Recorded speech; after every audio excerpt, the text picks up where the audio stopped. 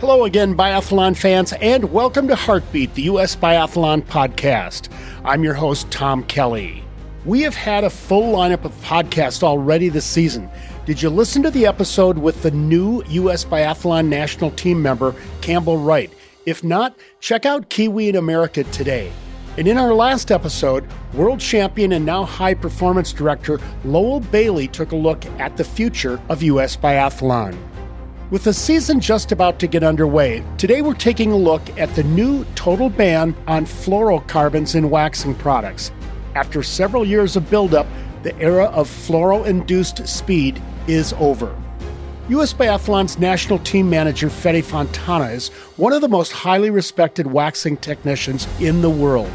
An Italian native, he grew up in the shadow of where fluorocarbons in wax evolved over 40 years ago. But while serving a major role in the wax cabins of every national team, fluoros were harmful to the environment and also to the human body.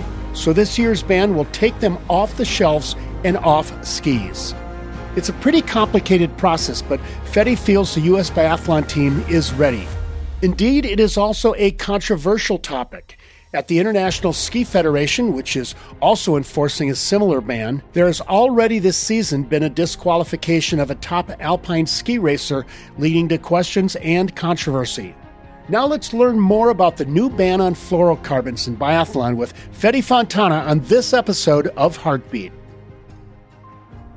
The season is just a short time away. Things will be kicking off here shortly with the IBU World Cup and the IBU Cup competitions. We're going to talk today about fluorocarbons and where that rule stands in the sport right now. And with us, Federico Fontana. Welcome back to Heartbeat. I think last time we saw you, we were over in Antholz in the wax room. Exactly. Hi, Tom. Good to see you. You're right. Last time we were in our waxing cabin in Antholz, and we shared a good talk there. And I'm happy to be here today and take part of this new episode of Heartbeat. Cool. We're going to talk about fluorocarbons in a minute, but the World Cup season is right around the corner. Any thoughts going into the season? How's the preparation been? The preparation has been good during the summer. If you remember, as I told you, how we worked during the off-season, so from springtime, summer, and fall, we have been really active with my team of the ski service. We have been on snow on a regular basis at least one time per month, and the ski selection went pretty well, and all the other projects made a really big step forward. Of course, this season, as most of the people that are listening knows, we are going to through a radical change in the waxing world, because starting from this season, we are going to go to a complete fluor ban. This means that all the waxes containing fluorocarbon, in particular there's PFOA, are not allowed anymore in any level of competition. So a lot of the work this summer was also based on testing some of the new waxes, fluor-free, of course, but also big part of the work was with the cleaning and taking care of the equipment that we used in the past that we want to keep using. This means like decontaminating all the equipment that we have and replace the equipment that, of course, is better to replace, to not run in any risk. So it was a very intense and busy summer for the ski technicians. That's crazy, because I hadn't thought about that, but you have it on all of your equipment, so you've got to do something with that. So I never thought about all of that work that went into it. It's not just changing the wax, it's changing all the gear.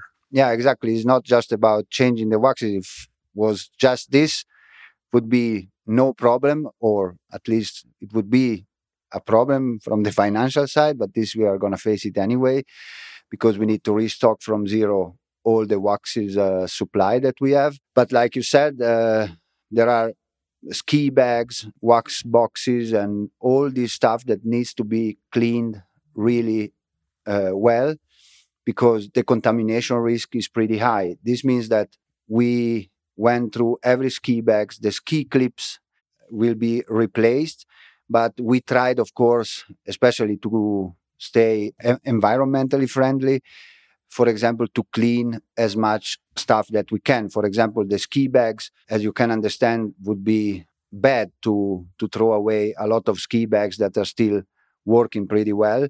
So we found the way to clean them and decontaminate these ski bags. Same for the boxes, but of course there are a lot of tools that needs to be replaced, and we need to buy them new because, for example, the brushes or some rotofleece or this stuff that everyday use working tools is for me a risk to say, okay, we try to clean them, but then we can incur in problem when preparing the skis with those tools. So there are things that it's possible to clean them, but other is better to replace.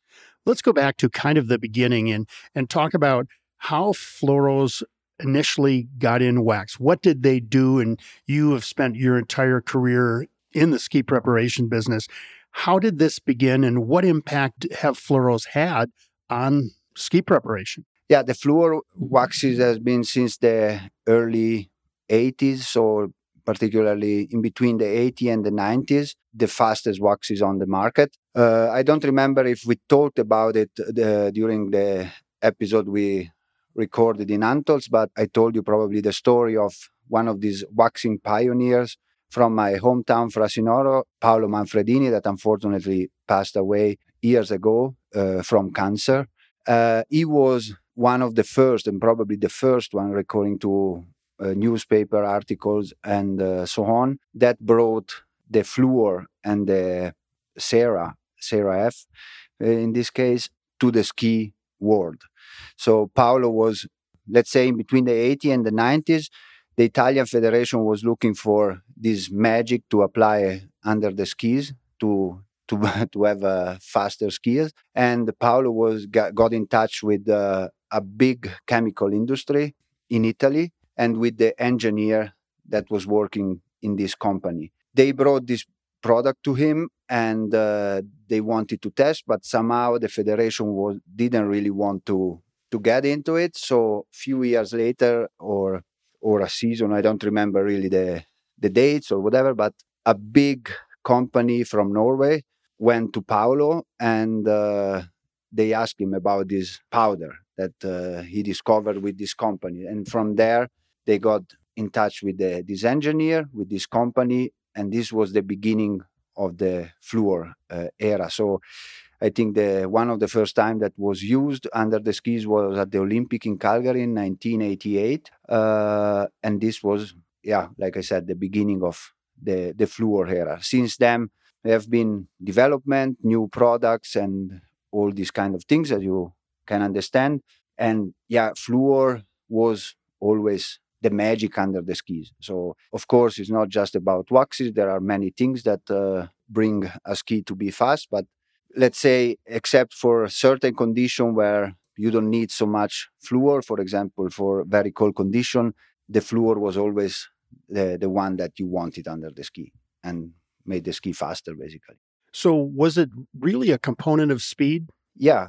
I would say that it made the difference.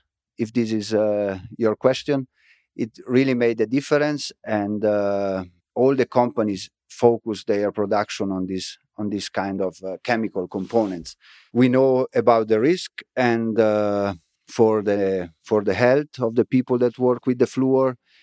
Paolo Manfredini is a good example. So he died for lung cancer, and so I think that probably can be recalled to the use of these things where the protection that they used to have was not so big. Now we can use huge mask with very strong filters, but probably 30 years ago was not really, and they didn't know probably that was dangerous. But also the fluor, as we know, is also dangerous for the nature because it's a chemical component that it stays in the nature. So this is a big topic and it would take probably hours to go through, but we can, to make it easy, we can bring it almost close to the microplastic that are left in the nature and the water of our ocean.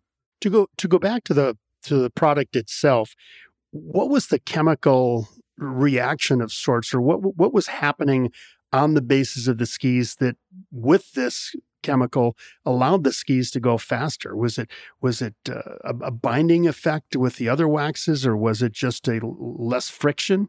It's a combination, of course. If you talk about friction, it's not just about the wax. It's a combination in between the point of contact that you have from the base of the ski and the snow. And, to make a wax faster, there are different variables. So, for example, the hardness of the wax, the components, the chemicals that are in the wax. So it's not just a wax that makes the ski fast, of course, because you need many combination of, like I said, from the ski quality, from the right wax for the right condition. So is a mix of these things. But of course, like the fluor itself is hydrophobic. So as you understand, for very wet condition where the level of humidity in the snow is pretty high, the high is the hydrophobic effect, the better it is. So this is a little bit how it works. Having spent that time with you in the wax room, and I've always loved going into wax rooms, there's so much magic that goes on in there. And I know in your mind, you've got all these chemical concepts and so forth that are far beyond what we could understand. You can't use fluoros this year, so it's better for the environment, it's better for the health of the technicians. So how will you compensate that? Are there different techniques that you can use in the ski preparation? Are teams going to be looking for new solutions?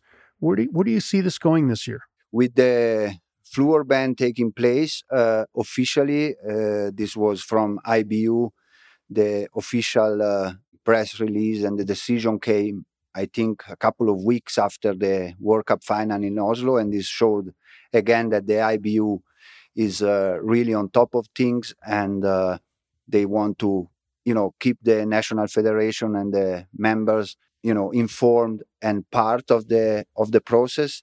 This meant for us, for example, for the planning and the strategies, big thing. So when I was planning already during the winter, because we knew that this ban was coming, I decided for our team and with our ski technician to switch the focus on also other sectors of the ski preparation. As I told you in Antos last year, there is the grinding system, the hand structure system. So these are things that, in my opinion, are even more important right now. Why? The reason why these sectors are very important right now is that we are waiting for new waxes and, of course, for the new magic products to come, but probably it's going to take few years before the substitute of the fluor, if there is a substitute for the fluor in terms of performance, to find. So we need to push harder in these sectors where the wax is not involved. So this will make a difference. But of course, you need to keep it up also on the wax side, because you want to find products, more and more products. But as you understand, a lot of the companies come now out with the new products, and we decided not to push too hard and taking or testing all what the markets offer, but try to target step by step, because we are, first of all, we don't have a huge service team. We have very good and professional ski technician, but we don't have, for example, 20 technician that can work outside of the competition. So this was a little bit the goal. Try to target and keep the focus on all the areas of the ski preparation at the same level, but differentiating a little bit, like a periodization, like in the training, for example. So I made a long-term plan for all the projects we are running, focused from now till the Olympic 2026.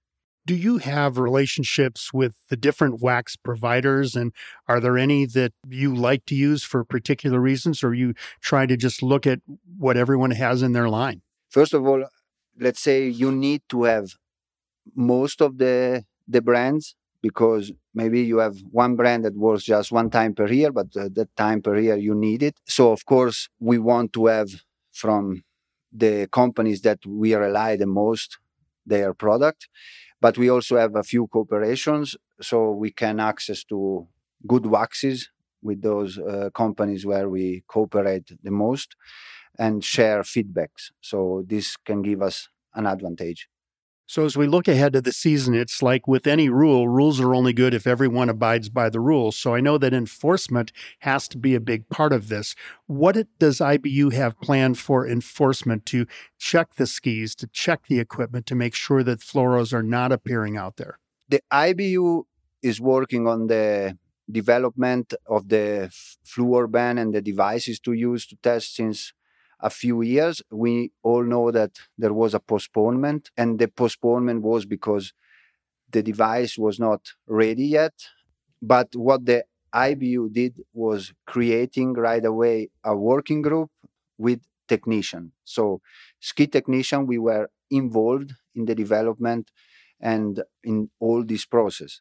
They create a core technician group, and Team USA, US Biathlon, was represented there. So this is a big honor for us because I was in this working group. I'm still in this working group since the beginning. And just to give you an idea, nations like Norway, France, Germany are in this working group. So Germany, Norway, France, Sweden, and United States of America. So a leader working group, and US Biathlon, the small with the big. The cooperation went really well. So we showed since the beginning that the willingness to go in the same direction. And IBU listened to us, because they know that we are the one that works. And from our side, we show that we are open to listen to the science because we were talking with the engineers that developed this machine. So the cooperation is really good from this side.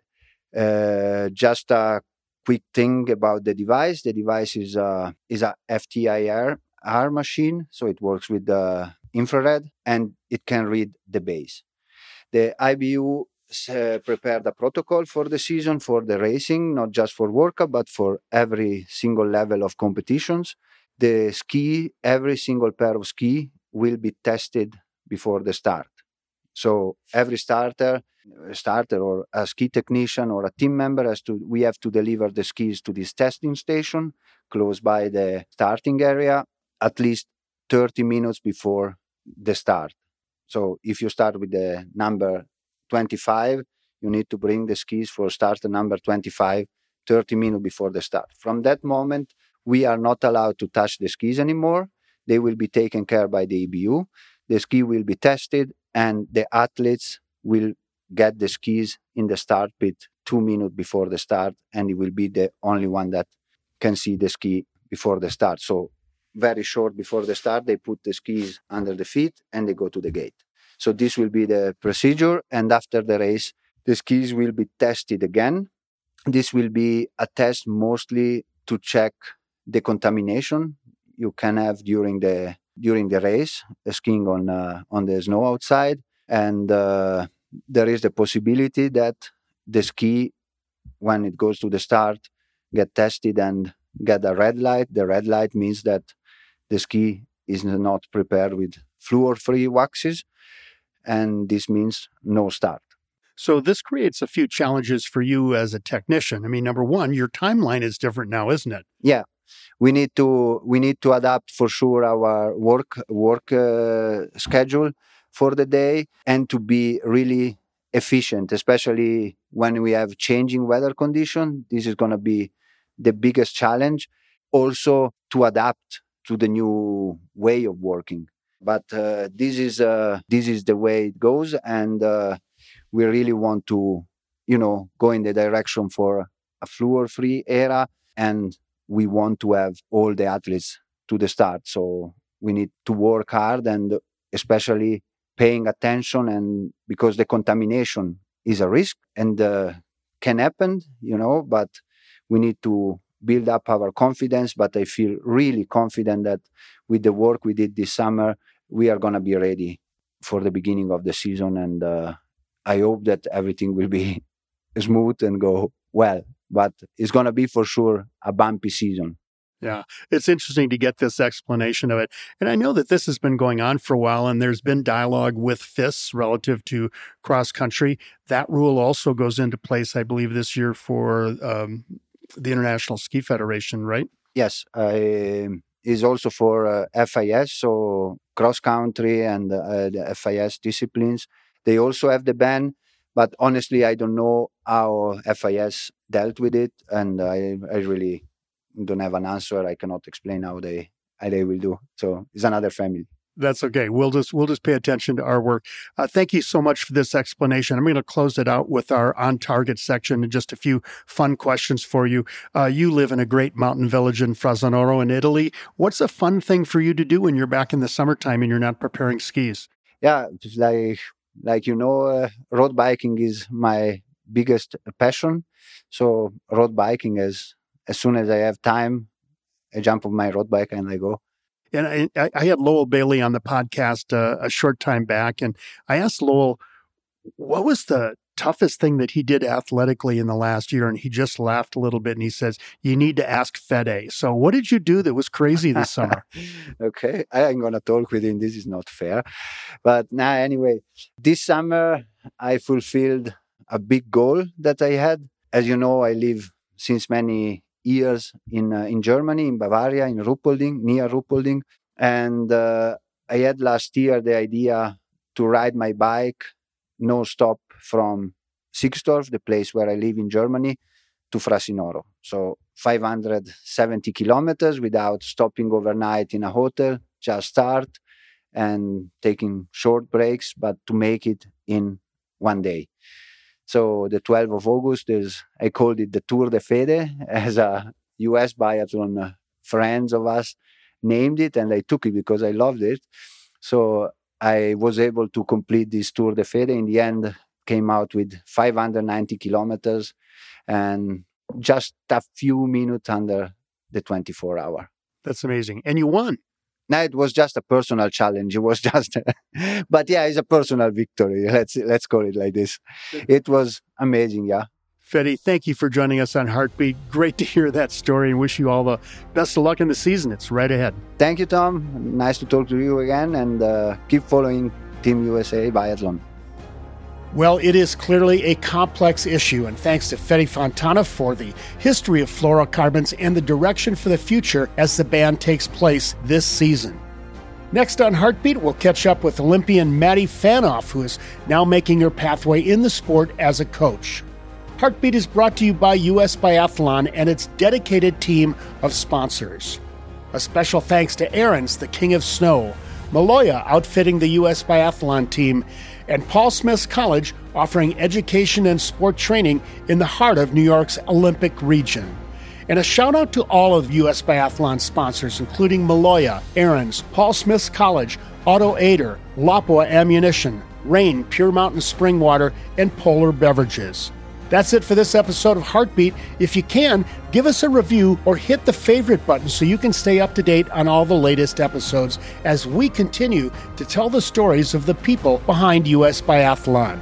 I'm Tom Keller, your host for Heartbeat, the US Biathlon podcast. We'll see you again soon.